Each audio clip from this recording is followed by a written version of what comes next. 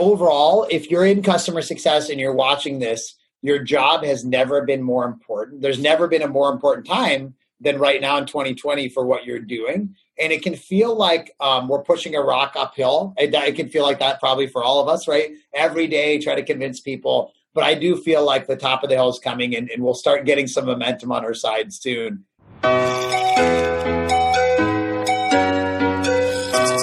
Hello, my customer success friends. Irit Ezops here for CSM Practice, the customer success consulting firm.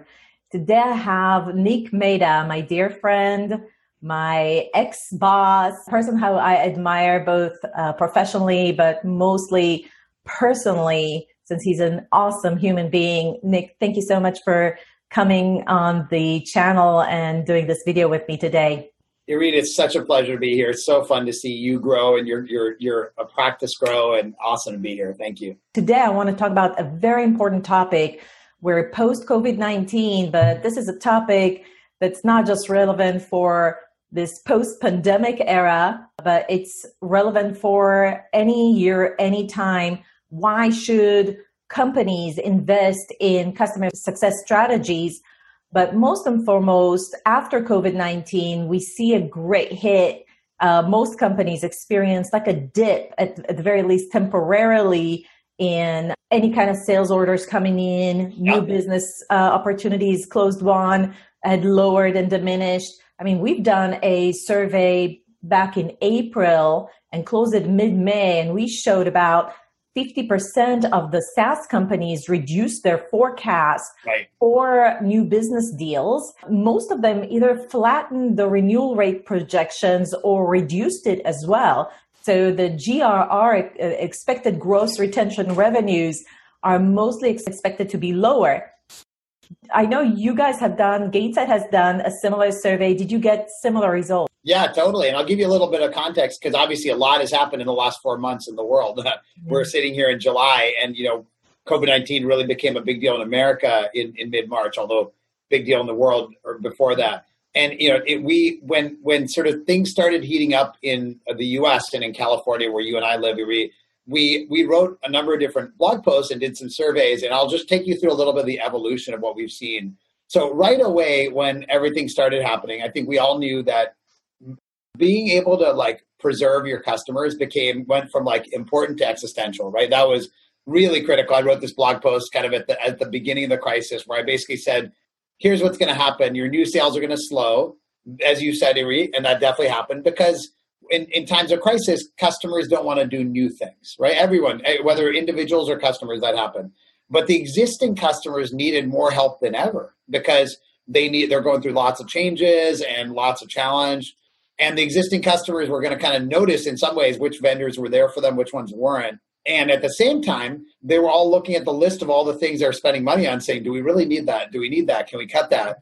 And so the vendors that were doing a great job in outcomes and experiences, like what you talk about all the time, they were being able to retain. And then finally, the vendors that were able to be ahead of the curve were actually able to expand spend by kind of almost consolidating in their customer and maybe knocking out other vendors. So there was this kind of share of vendors happening. The ones that were doing a good job with customer success were actually growing in their customers. The ones that weren't were actually shrinking. So that was the first thing we saw was it became existential. Every CEO was focused on it. Really, really big deal.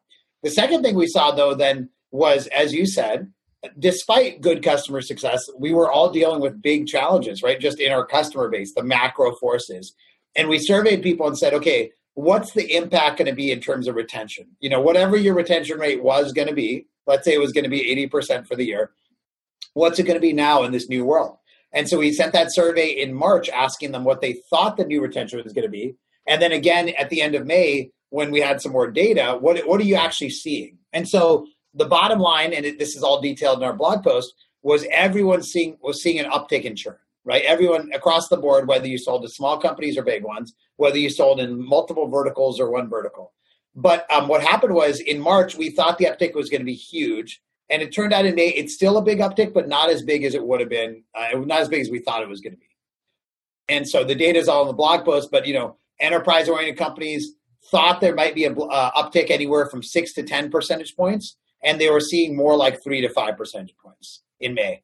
SMB oriented companies actually thought there might be 20 to 30 percentage point uptick, and they instead seeing more like 15 to 20 percentage points. So still a lot, right? I mean, that's a big uptick, but not as much as they thought.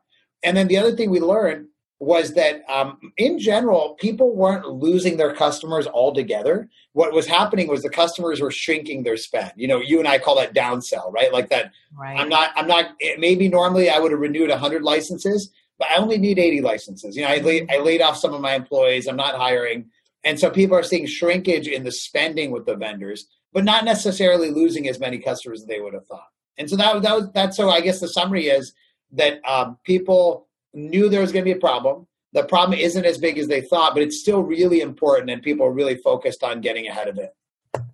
Yeah, we've seen similar results, and I actually wanted to double click on that because the gross retention rate, net retention rate, all these key indicators for actually really impact a technology company's ability to grow exponentially over the years. Right. And so the impact is really compounded. Totally. What is some of the trends that you've seen for cross-sell and upsell? Existing customers, were they even open to do any of that at least? Or? Yeah, I think in March and April, it was probably tough. Some people saw, if you had a business that was enabling virtual work, then you saw right away lots of cross-sell, Zoom, obviously, DocuSign. But if you're in a more mainstream business, in March and April, it's probably hard to do upsell. But actually what's interesting is I think in May and June, things started picking up for a lot of vendors, and more so in their installed base than new logos. And so we saw that. A lot of our customers saw that growth in your existing customers for sure. And now I think new business is opening up as well. And actually, the other thing that I've seen very specifically, kind of an interesting anecdote, is in addition to selling more licenses and software to your customers, we're seeing vendors able to sell services to customers because the customers need more help than ever. And in fact, they might be understaffed, right? So you're probably seeing some of your customers, you do a great job in CS consulting and strategy, and they probably don't have as many people in their organization that they normally did. And so they may need more help than ever, right? And so we're seeing consulting, recurring services, technical account management, administration on demand, those services having a pickup in demand because the customers are a bit understaffed. Correct. I've actually just read a blog about how companies are looking into increasing budget for outsourcing and consulting services because they're still like a little bit nervous and they don't want to necessarily open the doors to hiring a lot of people. And it's much easier to manage a temporary workforce otherwise. Absolutely. Yeah. People are worried about the fact that things could get worse again, right? We all know that in America and probably globally. And so therefore, they're really reluctant to hire a lot of people. That's the underlying dynamic. Mm-hmm. And I think the things they're looking for are either technology to help them scale and automation and all that, and or services to help them scale in a more agile fashion. I think those are the two things. Mm-hmm. Well, one of the things that we've noted in our surveys that about 25% of the respondents said that a positive impact on new pipeline conversions. I think those were the ones that happened to be in the right industry that was actually booming during COVID. Right. 19% said there was absolutely no change in their pipeline. Lucky them. But 56% said that they actually did have a big hit, a negative hit, March and April. So if you look at those 2 months where you were supposed to close new sales deals, you were supposed to have these revenues. When you have a subscription model, the revenue doesn't just impact that month. It impacts compoundedly over the next year or two in your ability to reach those revenue forecasts that you had for maybe 2 years from now, because you don't have that compounded revenue anymore. You need to catch up with it. And so I think what we'll see is that trajectory of growth, that rate is going to be a little lower than expected. Totally. Very well said. Yeah, in a subscription model, anytime you take a step back, it really affects you over time. And you alluded to this before. That's true on the churn side as well, because you lose that customer and now you can't upsell them anymore because they're not a customer, right? And so, yeah, it's a big long-term impact. I think all of this actually emphasizes the importance of customer success strategies right now. Yeah. I have already lost the opportunity of new logos in March, April, May, considering you're in that type of industries that you sell into. Really, your best bet to catch up to your initial forecast is by doing a great job at customer success, so that you can maximize value for your clients and thereby maximize value for you through upsell, cross-sell, advocacy, and thereby accelerating new sales deals. It's interesting because in that survey we sent out in May where we said, okay, what's the expectation of churn now that you've had a few months? We also asked people to rank initiatives in their company around customers. So we have put in, new logo sales, expansion sales, retention, preventing churn, and a couple other things, adoption as well. And so here are the results. We asked them, is each of these not important, somewhat important, very important? 100% of the respondents, these are CXOs at late stage private and public companies, said preventing churn was very important. So number one. Number two was forecasting churn, because even if you can't prevent it, knowing it that's going to happen so you can plan for it. Number three was measuring adoption. So understanding how people are using it, because especially around downsell, I want to know, are they using 80 seats out of 100, things like that. And then number four was driving adoption. So the four things were preventing churn, reporting on churn, driving adoption, and measuring adoption, right? And that's interesting because new logo sales was kind of at the end of the chart, not because any of these people didn't want new logo sales. Everyone wants new sales. We all want new pipeline, but just because things had slowed down, so they had to redirect the resource towards customer success. Do you believe that companies that actually focus on these 4 points would have a better chance of growing faster? And if so, what do you expect the impact to be? Yeah, I mean, I think that, you and I we're preaching to the choir because we both have believed this for a very long time since you were a very early Gainsight employee. But we think that the companies that are doing a great job of customer success now are going to get a many-fold benefit in growth because obviously, number one, they'll keep their customers so they're not losing them at much revenue. Number two, because they're close to their customers, they're going to expand them more. And then number three, the customers are going to be better advocates, and that's going to show up in new logo sales over time when the economy comes back, right? I think a lot of customers are going to remember the vendors that did a great job during this downturn, and they're going to be big fans, and they're going to help them and all that kind of stuff. So yeah, and I don't think this is a controversial message, being honest. Like I talk to a lot of CEOs, and it's almost at this point obvious. They're not always doing the right things to make it happen, and you live that in your life, right? Because you're trying to help people go from strategy to action. But the CEOs that I talk to really bought into the concept now more than ever. I emailed a friend of mine who's a CEO of a 500-person private company a couple months ago, and I said, "What are you doing around customer success?" And he said, "We're finally doing the things that we always should have done." So you and me were telling CEOs like that, "Hey, do X, Y, and Z," and now they're finally doing it. So I actually think people have really come around in this new world. If someone were to take on your advice, what's the kind of like the stage by stage phases you would recommend them to take that approach? So if I'm a CEO or COO, I need to take that on. Would you start with risk strategies? Would you start with something completely different? What would you recommend? I wrote a blog post on this a few weeks ago. I called it the 4-step playbook for kind of reopening with your customers, right? So you're reopening your business. How do you reopen it with customers? And these are the 4 things I see most common on people's minds. And these are probably consistent with what you see. So if you go to those 4 things that people are prioritizing: preventing churn, forecasting churn, measuring adoption, driving adoption. So preventing churn, I think one of the biggest things I'm seeing people do is move from just saying, I need people to use my product, to say, I need them to drive value, see value from my product, right? And that's none of us buy products to log into them. We buy them to get value. And the hottest thing in customer success is going from the value that was sold to the value that was implemented to the value that was delivered and measured, right? And that end-to-end value process, we call it success planning, right? And you do a lot of this with your clients. You can also call this outcomes, right? End-to-end outcomes. It's all the same thing, which is end-to-end view of value. That is the biggest thing, particularly for companies selling into high-value customers, enterprise-type customers. That helps you prevent churn because if customers are seeing value, they're more likely to stay with you. So It's not just about adoption, it's about value. Number two, on forecasting churn, one of the biggest things I'm seeing is being able to much more early understand what the current situation is around the renewal through what we call stakeholder alignment. And this is basically like, this is as old as it goes, right? Which is, who are my stakeholders and have I talked to them recently? But doing it in a very systematic way, in a very organized way, in a very automated way. And again, you've done work to help your customers on this. Understanding the champions. When was the last time we talked to them? Who's the sponsor on our side? And so people are trying to get really organized about across all your clients, what is the latest on their perception of us.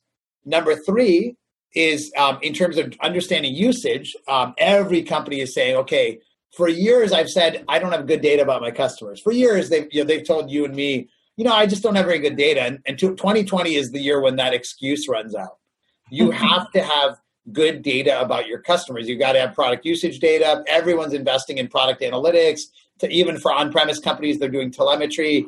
That's a super hot area. And then number four is driving product adoption. That was the fourth priority. And everyone's investing in what you and I call tech touch, right? Automating that long tail through technology, reaching out both through emails, through in-app communications, all that kind of stuff, right? So those four areas of driving to value through success planning, doing a better job of measuring churn and reducing it through stakeholder alignment, doing a better job of having product data on kind of how people are using your product, and then tech touch through scaling to your customer base.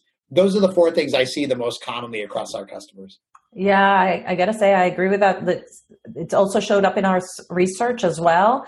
And the queries that we get as a consulting firm are mainly related to value playbooks, risk mitigation strategies, and health scores, as well as tech touch and digital engagements. So it's totally aligned with what you just said. Yeah. And I'm not surprised either, because you and I talk to a lot of the same people, right? So this is, I think, very consistent with what we're seeing more broadly. Absolutely. Another thing that showed up from our surveys that about 16% of the companies are actually planning on let customer success managers go or shrink that team or completely close that team. What do you think about that? Why is this happening? And what would you say to those CEOs that are actually considering that function? Well, one thing in context is that I think, if you said 84% are keeping or growing their teams, which is the rest of it, right? I think that the reality is I think people are shrinking CS teams less than other teams from the data I've looked at and the data we've seen. They're still shrinking because some businesses have evaporated in their business overall. So for example, you're selling to an industry that themselves doesn't have any business anymore, restaurants, et cetera. And so I think that's been part of the layoffs that have happened, but they've been less than sales, marketing, other areas. So that's one point. But that being said, I still think that some companies that are probably cutting a little too deeply. And we all know customer success is all about preserving recurring revenue. And in a downturn, what gets you through the downturn, lets you survive, is the recurring revenue. That's what keeps you in business, right? And so I'd say that the companies I talk to, honestly, the relatively thoughtful CEOs or experienced, they're not cutting CS at all. If people are cutting it, they're cutting it because their business has been decimated, or every now and then there's a CEO that doesn't get it. I have seen some CEOs who said, oh yeah, we're just going to go back to sales. And I guess I'd be honest, and that's just that's the wrong playbook. That's the playbook for 2010, not 2020. Yeah, exactly. Especially post-COVID. Yeah. Right. I heard you came out recently with a new book. Congratulations. It's right here. The Customer Success Economy with the lovely Allison Pickens. Yes. Tell me about that book. What inspired you to write it?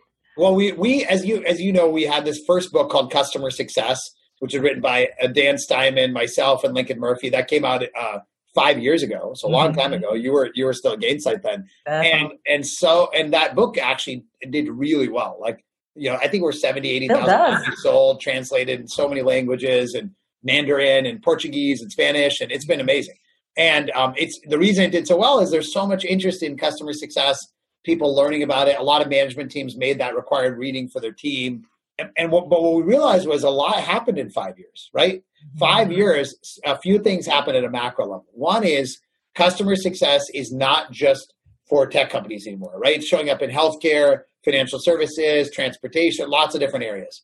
Second thing is customer success isn't just a function anymore. It's not just about the CSM. We all know to do it well, you need to rethink the way you do services and support and product management and development and marketing, right? And sales.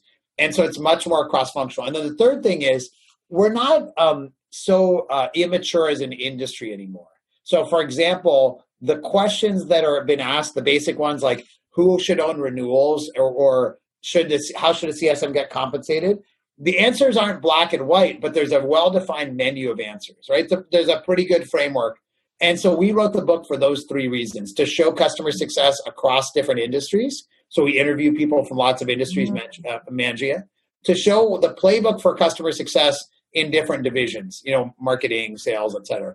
And then to talk about how customer success as a concept now has a framework for making decisions. So we have a chapter about how you decide who owns renewals, how you decide how to compensate a CSM, how you decide how to measure customer success. Again, this mirrors probably with your experience where the first time you're doing consulting, you're just figuring it out, but you've now done this enough where you can probably predict the question the customer is going to ask, right? I'm guessing you can because you've done this so much and you got a great framework for helping them figure it out. So that's why we wrote the book.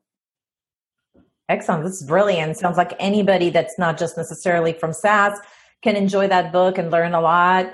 Anyone that thinks about setting up the customer success organization can learn a lot. And anybody that already has a customer success organization, but really is trying to get their entire organization to transform and embrace customer success concepts throughout the organization should definitely read The Customer Success Economy, your new book with Alison Pickens. And you've been so gracious, Nick. You've actually going to offer this book for free to anyone that's watching this video. That's exactly right. Yeah, if you go to gainsight.com/free book, you'll be able to actually go and get a copy for yourself, fill out a short form that'll actually give you a little eval of your own customer success maturity. So that's another benefit. And then you'll actually get a copy of the book. That's awesome.